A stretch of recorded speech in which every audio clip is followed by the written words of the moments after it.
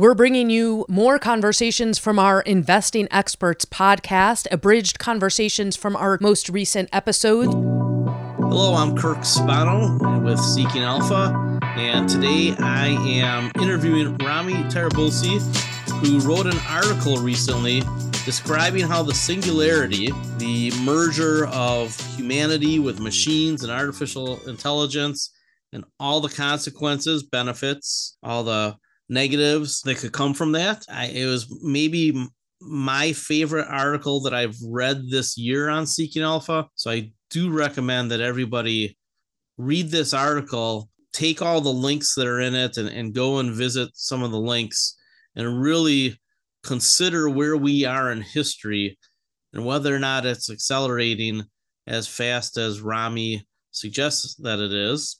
Ramy, how are you doing today? I'm doing perfectly fine, Kirk.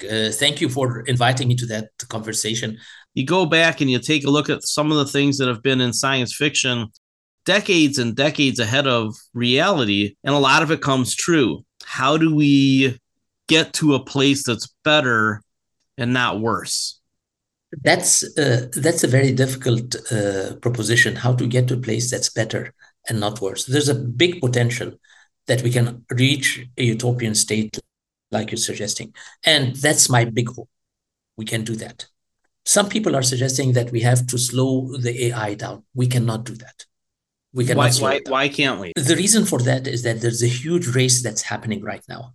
From my perspective, I see many companies that are advancing in AI. Think about NVIDIA, for example, doing lots of things on AI, OpenAI, Microsoft, and so on. I think, personally, that the investments of these companies in AI pale compared to the investment of the military around the world in AI. I want to think about something. The United States, for example, it has a budget of around $800 billion for its military, which is as much as the 10 next countries combined. Right. But the number of soldiers in the United States has been dropping by around 5% over the last 10 years, every year, year over year, dropping by around 5%. And the budget is going up. So is it the soldiers that are making more money, or are they investing in something that we don't know? I just wanted to go to Lockheed Martin company, for example, which is one of the biggest contractors, and look at their motto. Their motto and their key theme for what they're doing, they're trying to automate everything. And how will they automate it? They'll automate it with AI. So the military is spending huge amounts of money, and I don't think that the military will be in a position to stop its progress of fear of other militaries doing that. So I don't think that stopping it will be a possibility anytime soon, primarily because of this. Yes, you can stop the companies, but you cannot stop them. Right. Let's shrink this down to a 5 to 10 year investment horizon so that people can try to look at these things in the nonlinear way. And I talk about straight lines and exponential curves all the time, because on the front end of any progression, it looks like a straight line because it's kind of flat. And then you notice that first inflection point. You're like, oh, it's kind of ramping up. And then like the AI stocks in the last month, they go straight up. Straight up moves usually aren't sustainable without some sort of significant snapback. So I wonder, for these companies, are they looking at such a big move in technology that they have a hard time applying it in a way that is profitable? All the trial and error ends up costing them a lot of money. And then what are the ramifications with management, right? They get pressure from shareholders. Does that create mistakes? I would be concerned about different levels of mistakes, not so much on the scientific side, because that's really a process. But at the corporate level, where do they play a role in all of this? Well, corporations are competing with each other, of course. We know that. And this competition is brutal. And every company is trying to get an edge over the other companies. Now, how will they take that particular thing that they have and materialize it into money? That's a totally different issue, and every company is totally different.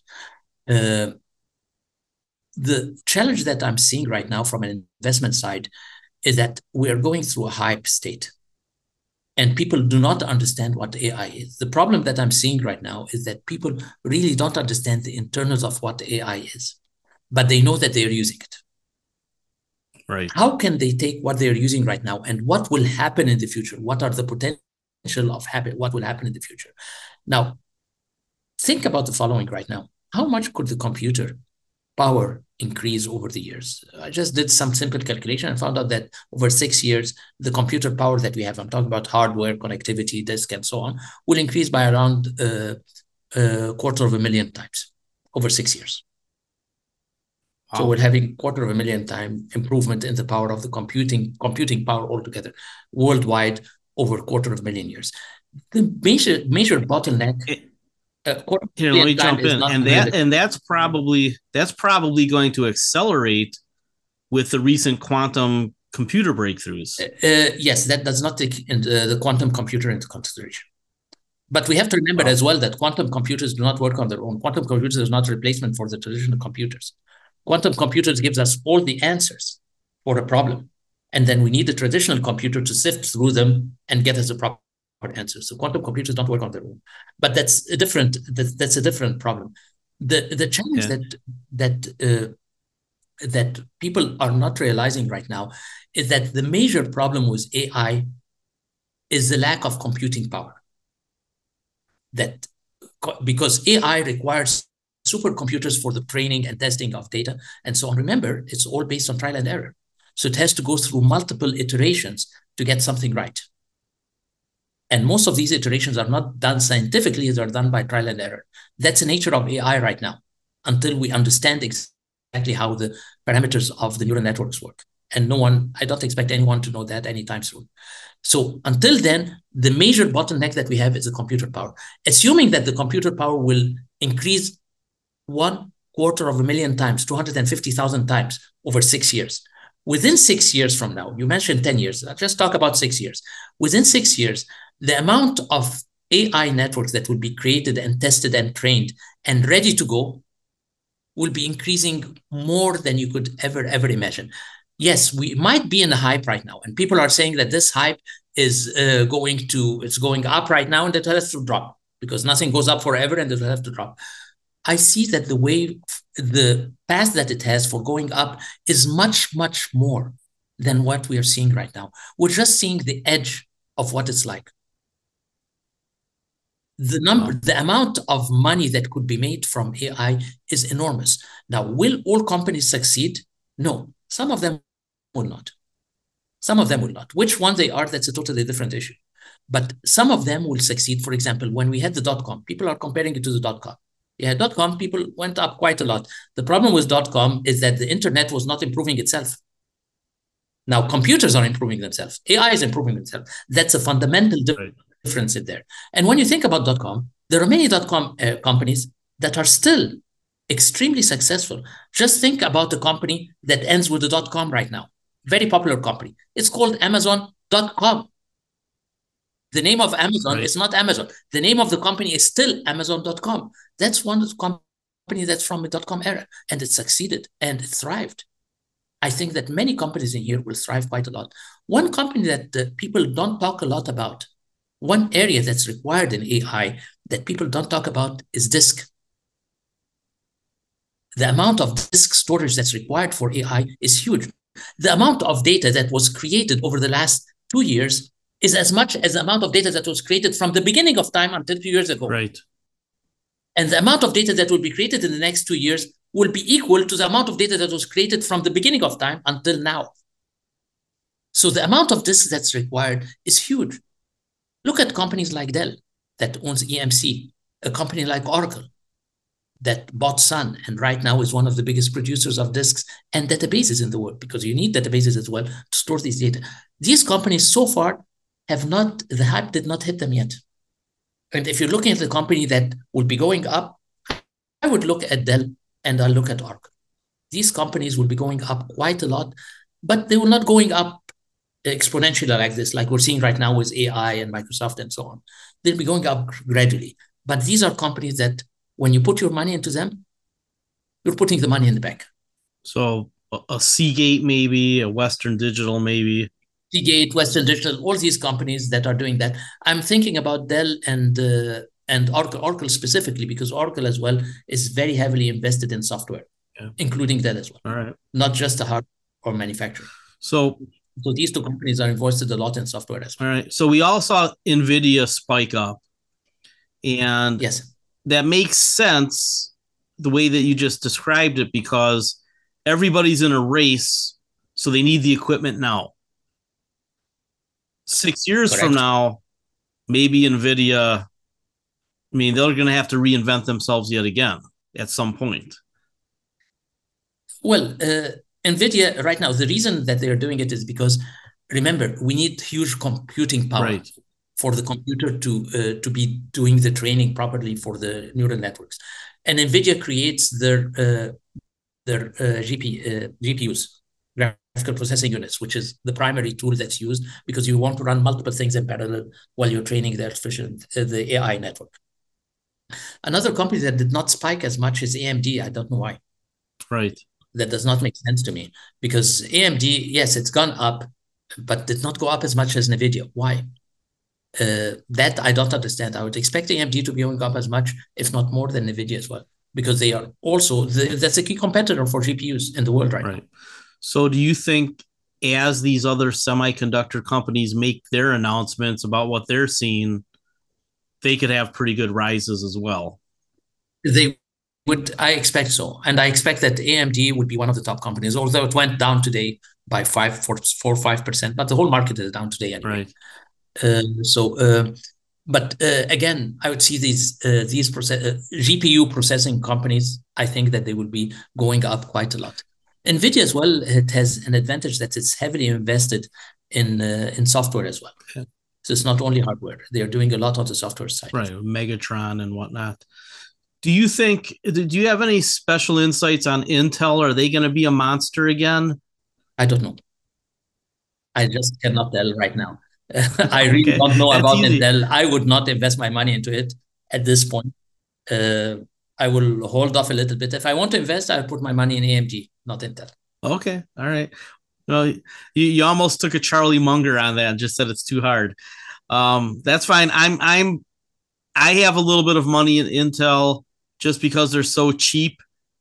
And if they get their act together in the next 2 or 3 years, they should do extremely well. However, they've been fighting that battle a while now. Intel created something that I think was brilliant at that time, which was a processor called Louis. They created something called Louis, which is based on neuromorphic computing. Neuromorphic computing, basically, right now, if you look at processors have their CPU and they have their data in the RAM or the disk. They're separated from each other. They tried to create something based on neuromorphic computer called Louis that will combine them together, which is very much similar to what we are doing with our neural cells in our brain and what the perceptrons are doing in neural networks. Unfortunately, right now, I think that this project has not progressed as much. I think that if Intel focuses a lot on Louis and the neuromorphic computing, they'll have an advantage over all the other companies if they do it right. That's a huge advantage that they would have. Will they be able to do it or not? I don't know. That was something that was 3-4 years ago when they announced it. And since then, I've not been hearing anything about Louis and the neuromorphic computing that they're doing. If you see a big announcement about neuromorphic computing from Intel, I'd put all my money into it. Wow. Because that's basically where you will be creating the hardware that will be suitable, that will be matching the software. Right now, the hardware and the software are not matching. Yeah. We're using Van Neumann architecture in the hardware. We're using neural networks that require data and processing happening at the same time. We don't have that. If we have neuromorphic computing, that's what would happen. Intel has the advantage in the world right now on that particular area, but I don't know what they have done on that particular project. I haven't heard a lot from them. Okay. What about Micron? So one of the big investors out there, I forget which billionaire it was. It might have been Andreessen. I'm not positive. So the Micron is one of the biggest companies to watch here, because of their DRAM, because of the memory. How does that play into the AI? How much of that are we really going to have to build out as AI and then all the IoT applications progress? I have not studied Micron myself, so it would be far-fetched for me to comment on it. But if you're talking about RAM in general and the need for RAM, absolutely, that's data. The RAM realistically is data, and the more data that you have on the RAM, the more RAM you have, the faster your processing becomes. But at the same time, we have to remember as well that the disk right now are moving to solid-state disk, which is not that much different from RAM. So do we really need the RAM, which is super fast and so on? And how much difference does it have compared to disk? I have not studied Micron myself, and I have not invested in it. So there might be a competition between the SSD and the RAM. Yeah, there's a huge competition right now. Right now, SSDs are getting as fast as the RAM nowadays. I didn't know they were that fast. I think folks should take a look at your profile on Seeking Alpha. When I saw the companies that you worked for, I was like, whoa, I really do appreciate it. I hope we talk more. I hope so as well, Kirk. Just a reminder, anything you hear on this podcast should not be considered investment advice. If you enjoyed the episode, leave a rating or review on your favorite podcasting app, and we'll see you soon with a new episode.